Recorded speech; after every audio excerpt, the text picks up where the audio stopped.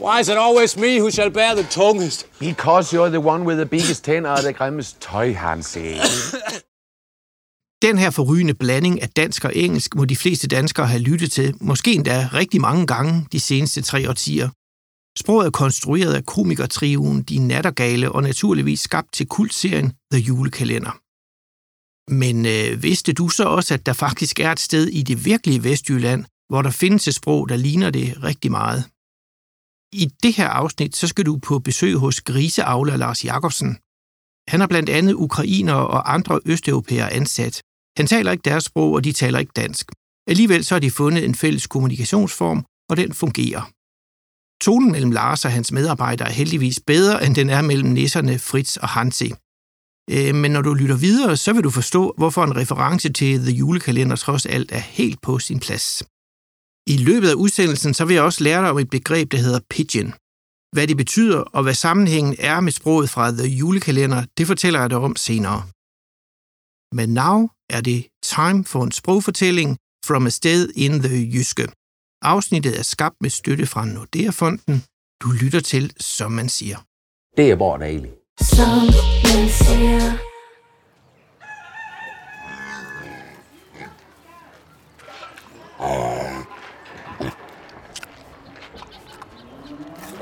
Jeg hedder Lars Jacobsen, og jeg driver et lille landbrug her ved Struer, hvor vi har griseproduktion med nogle avlsdyr, og vi har noget mark, hvor vi producerer forskellige afgrøder, byg og hvede og raps og græsfrø.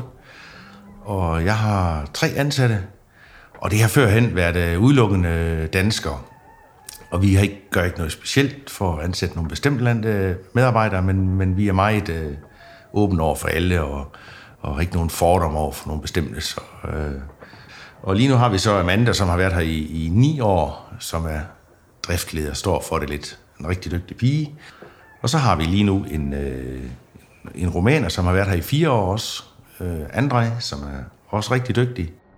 Og så har jeg Dimitri Kopko, han kom fra Ukraine. Via et bureau har vi simpelthen hyret ham. Og det er cirka et år siden, vi ansat ham nu. Men han er sådan meget mere, eller meget vestlig orienteret, kan man sige. Han har ikke været her længe, så køber han en dyr fjeldreven task, fordi at det synes han, det er et fedt brand, og kan godt lide at tage til Aarhus og se på Naturhistorisk Museum, eller tage i Tivoli, eller sådan nogle af de ting, som unge danske mennesker også kan finde på at tage på stranden. Og han er meget sådan vestlig orienteret i hans fremtoning. Som for mange af de ukrainere, der er kommet til landet i øjeblikket, er vestlig kultur altså ikke fremmed for hans medarbejdere. Der er dog lidt bøvl med sproget. Han har også lidt større sproglige udfordringer end flere andre, jeg har prøvet. Altså, det engelske ligger lidt længere væk ved ham, og er lidt sværere. Det er ikke unormalt, at man sådan lige må kigge sådan meget spørgende med øjnene virkelig af, hvad mener du lige der, og så må man lige få det vendt en gang mere. Og det er klart, at de har jo fra deres modersmål ukrainsk og så bare til engelsk, som man kan sige, der er mellemsprog mellem dansk og ukrainsk, ikke også, for at vi kan kommunikere. Der er der jo lang vej. For det første, så har de et helt andet alfabet, det her, og nogle helt andre lyde, ikke også, altså. Så derfor er det klart, at der er udfordringer der. Noget af det, jeg kommer i tanke om vores sprog, det virker specielt udfordrende, og specielt med mine ukrainere, med hans engelskniveau, det er, når han har en eller anden alarm på noget teknisk fodringsanlæg, vi har. Det er sådan et vådfodringsanlæg, og det er også et tørfodringsanlæg. Og så sidder han måske med telefonen og ringer til mig og siger, den biber og siger sådan, I have a problem, siger han så. Og så skal jeg ligesom guide ham ind på, hvad er det, der står på skærmen, for det står jo på dansk. Står der vådfoder, eller står der tørfoderanlæg på skærmen? Og hvad er status? Hvad skriver den ud for status? Og så kommer og det der med at læse vådfoder, det danske ord, det er svært. Det tager tid for dem. Og så udtalt, det kan de slet ikke. Men det går lang tid, inden de kan det. Men det er sådan typisk en af de steder, hvor vores sprog det virkelig bliver udfordret. Vi er virkelig sat på prøve, når vi skal løse en eller anden teknisk problemstilling via telefonen. For så har vi ikke kropssproget, og så har vi ikke øjnene. Jeg forstår ikke, hvad du siger, eller med kropssprog, kan vi også sige, jeg forstår ikke helt, hvad du siger, kan du lige præcisere, eller ja, det var en god idé, så kan man vise optimisme med øjnene og armene og gestikulationen, så det er specielt i telefonen, vi er udfordret sprogligt. Det er der, jeg oplever i forhold til specielt ukrainerne, at det er helt galt. Og det der, man siger, kan du lige sende en sms, altså i starten, så var det næsten ikke til at læse på engelsk, hvad det var, han skrev i sms'en, og så forstår man godt nu her, så det bliver sværere og sværere for dem til at sende en sms, fordi at det med at skrive noget på engelsk, det er svært. Shit, it's på danish. Det kan altså godt være udfordrende, når man for det første ikke taler samme sprog, og for det andet kommunikerer via sms og dermed ikke har kropssprog og mimik til at korrigere samtalen. Og det kan også føre til uheldige situationer på gården i Struer. Det er rigtig svært. Jeg har prøvet en gang, at vi fik kørt en hel masse sojastrå ind i en helt forkert silo, fordi at mine rumæner, der havde jeg sagt til ham i telefonen, at det var meget vigtigt, at det var det sidste, han gjorde på dagen, og nu havde jeg stillet den knap rigtigt. Det var meget vigtigt, for der kom noget sojastrå senere, når han holdt fyreaften der, en lastbil. Og så lige pludselig ringer den lastbil, og nu har han tippet det af, og han har sat det i gang, og han kan ikke forstå, at det stopper igen. Og så skynder jeg mig lige op og kigger til det, og så viser det sig, at han har været oppe og kørt noget korn ind i mellemtiden, og glemt at flytte de knapper tilbage. Og det er nok en misforståelse, der er opstået på grund af kommunikationen via telefonen. Altså at de der med Silo 3 eller Silo 2 og hvad nu det kan være, ikke også? Og det er jo det der, igen lige præcis et sted, hvor vi både taler lidt engelsk og lidt dansk, altså Silo, det er sådan, det her hedder nok storage, hvis det var på engelsk, men det forstår de slet ikke. Så bruger vi Silo. Så der er lige præcis en situation, hvor det via telefonen skete en lidt alvorlig misforståelse. Han var så meget hurtigt klar over, at det var en stor misforståelse. Han kom, og det var efter fyreaften, og sagde, at det var han. I'm very sorry. I'm very, very, very sorry. Sagde han mange gange til mig, og så sidst så var jeg til ham, yes, André, I know you're sorry, and it's good you come and you tell me, and you tell me the truth. You're not trying to escape the situation, and I know you're a good man then. Og så blev han glad. Det var han ikke vant til at måske få den form for anerkendelse, at selv når man har lavet en fejl, at så kan man godt få en anerkendelse, at det vigtigste, siger jeg til ham, det er, at du kommer og siger det, når du laver en fejl, så bliver jeg ikke sur og vred. Hvis han bare kommer og siger det, bare lige han får det sagt, så er der ingen problemer. Selvom de sproglige misforståelser før har skabt problemer i dagligdagen, så er stemningen høj mellem Lars og hans medarbejdere. De har det godt sammen, det kan man mærke, og faktisk er de begyndt at finde hinanden i sproget. Lad os lige høre, hvordan Lars beskriver det sprog, som de taler sammen nu.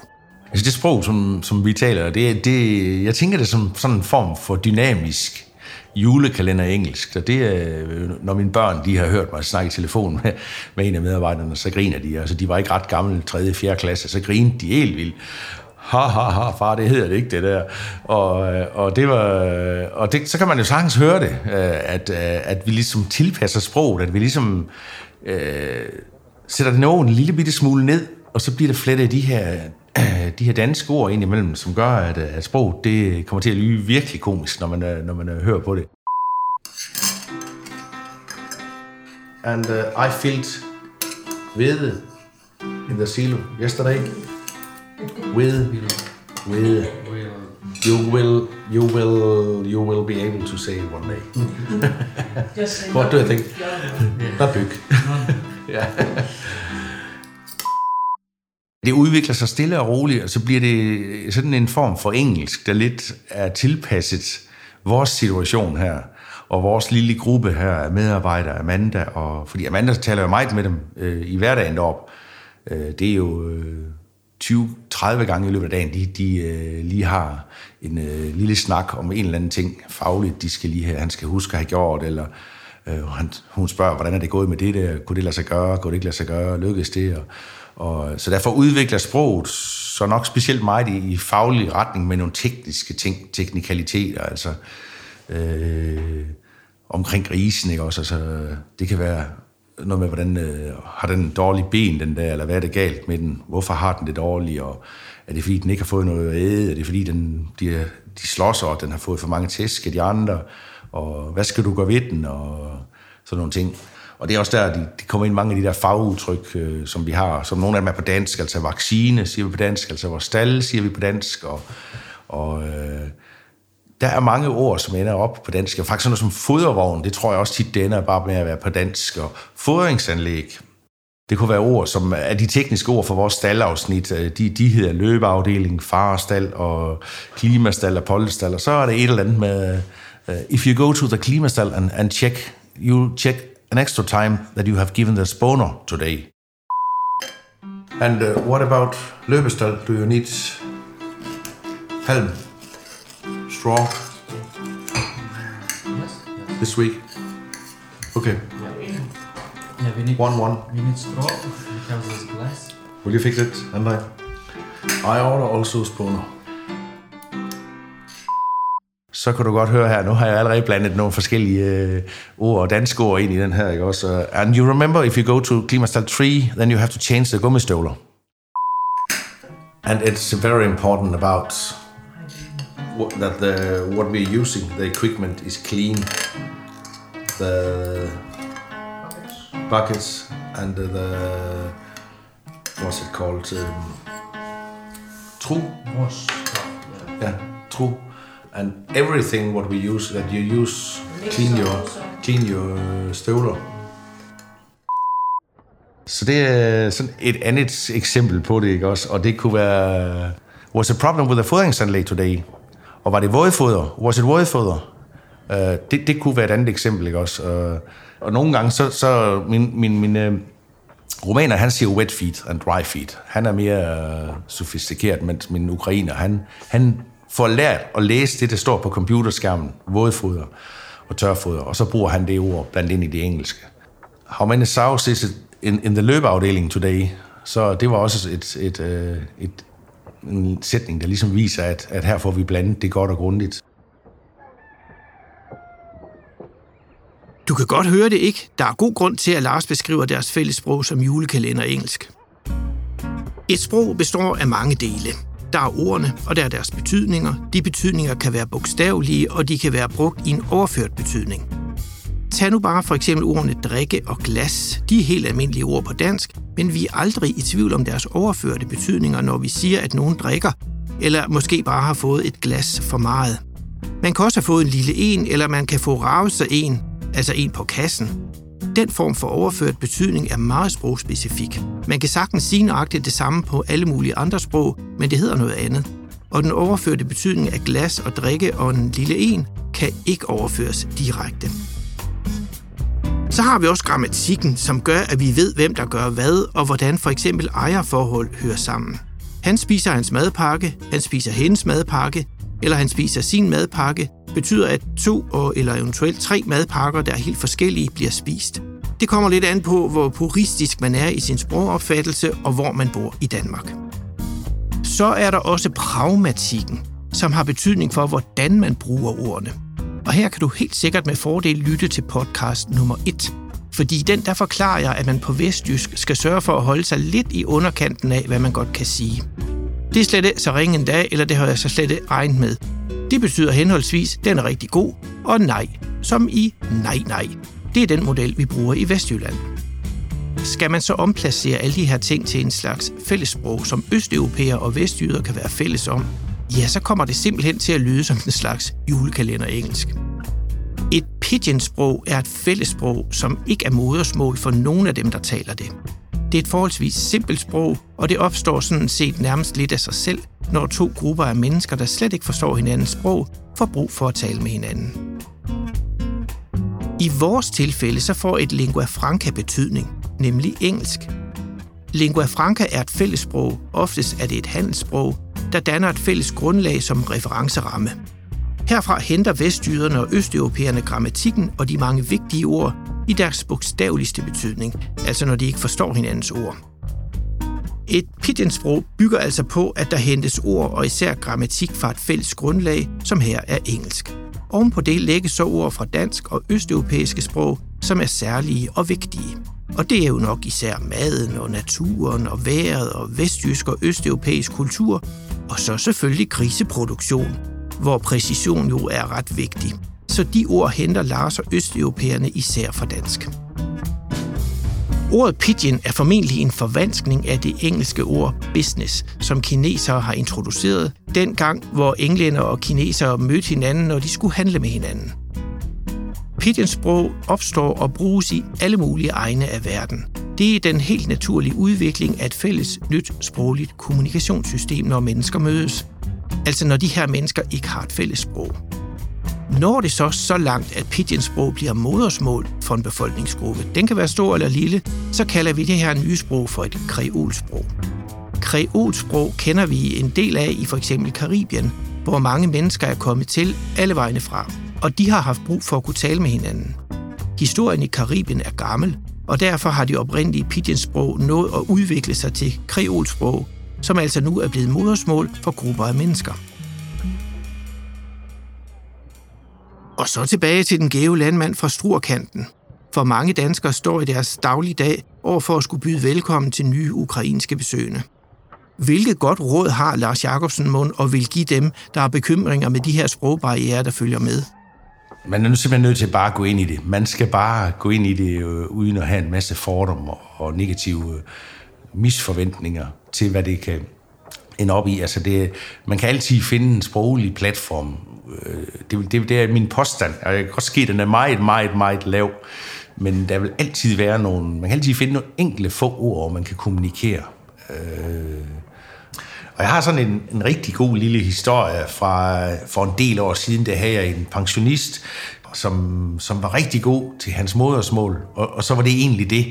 Altså ude i engelsk og andre fine sprog, der var det var ikke lige Peters stærke side, men en meget vidende mand, også en, der gerne ville snakke og positiv. Han kunne godt lide at synge, når han gik og arbejdede. Og på det tidspunkt havde vi en del rumæner ansat også, og der var vi kommet i den situation, at vi har fået en rumæner ansat, som overhovedet ingen engelsk kunne.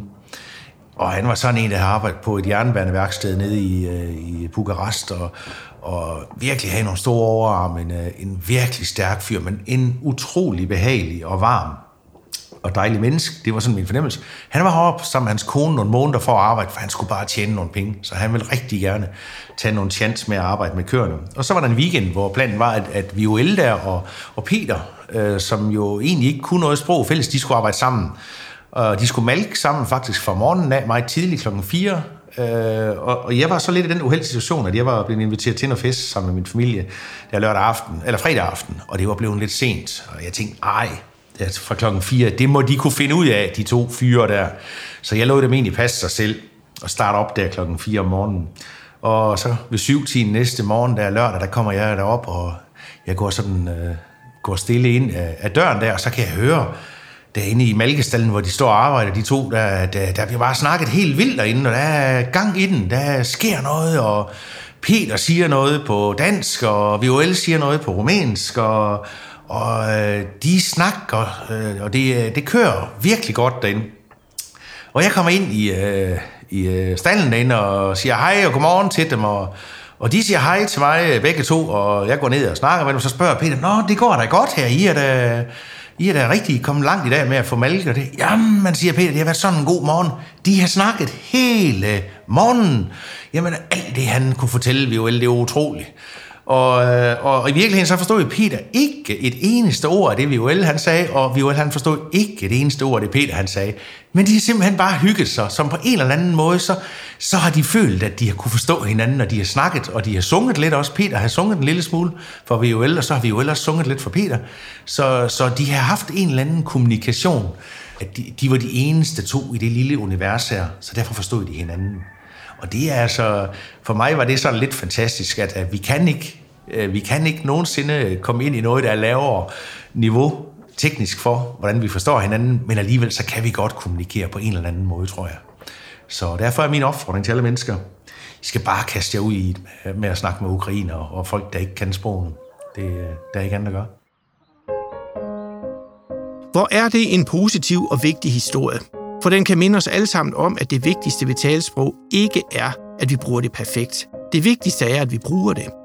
Hvis vi bare har noget på hjerte og vil dele det, er det kun vores vilje og fantasi, der sætter grænser for, hvad vi kan fortælle vores medmennesker og verden.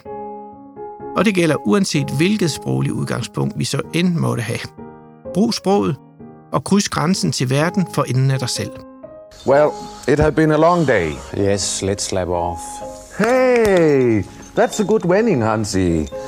Can you again take that? Let's slap off. Let's slap off. That's a good wending. Maybe we can use that in another afsnit. Oh.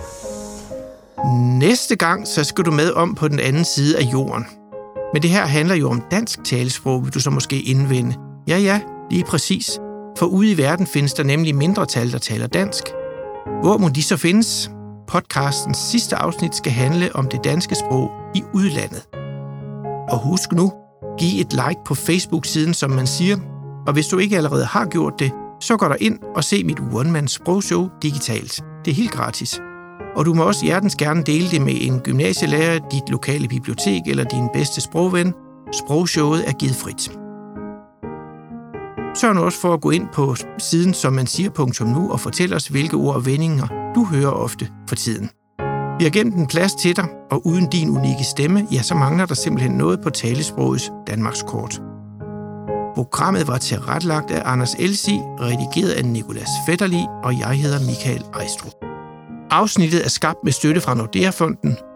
Du har lyttet til, som man siger. Det sidste ord, ja, det får kartoffelavler Olof Sand altså. Fordi nu har han vendt en hel afsnit. Nå, men jeg tror lige, jeg skal ud og puste gris op. Som man siger.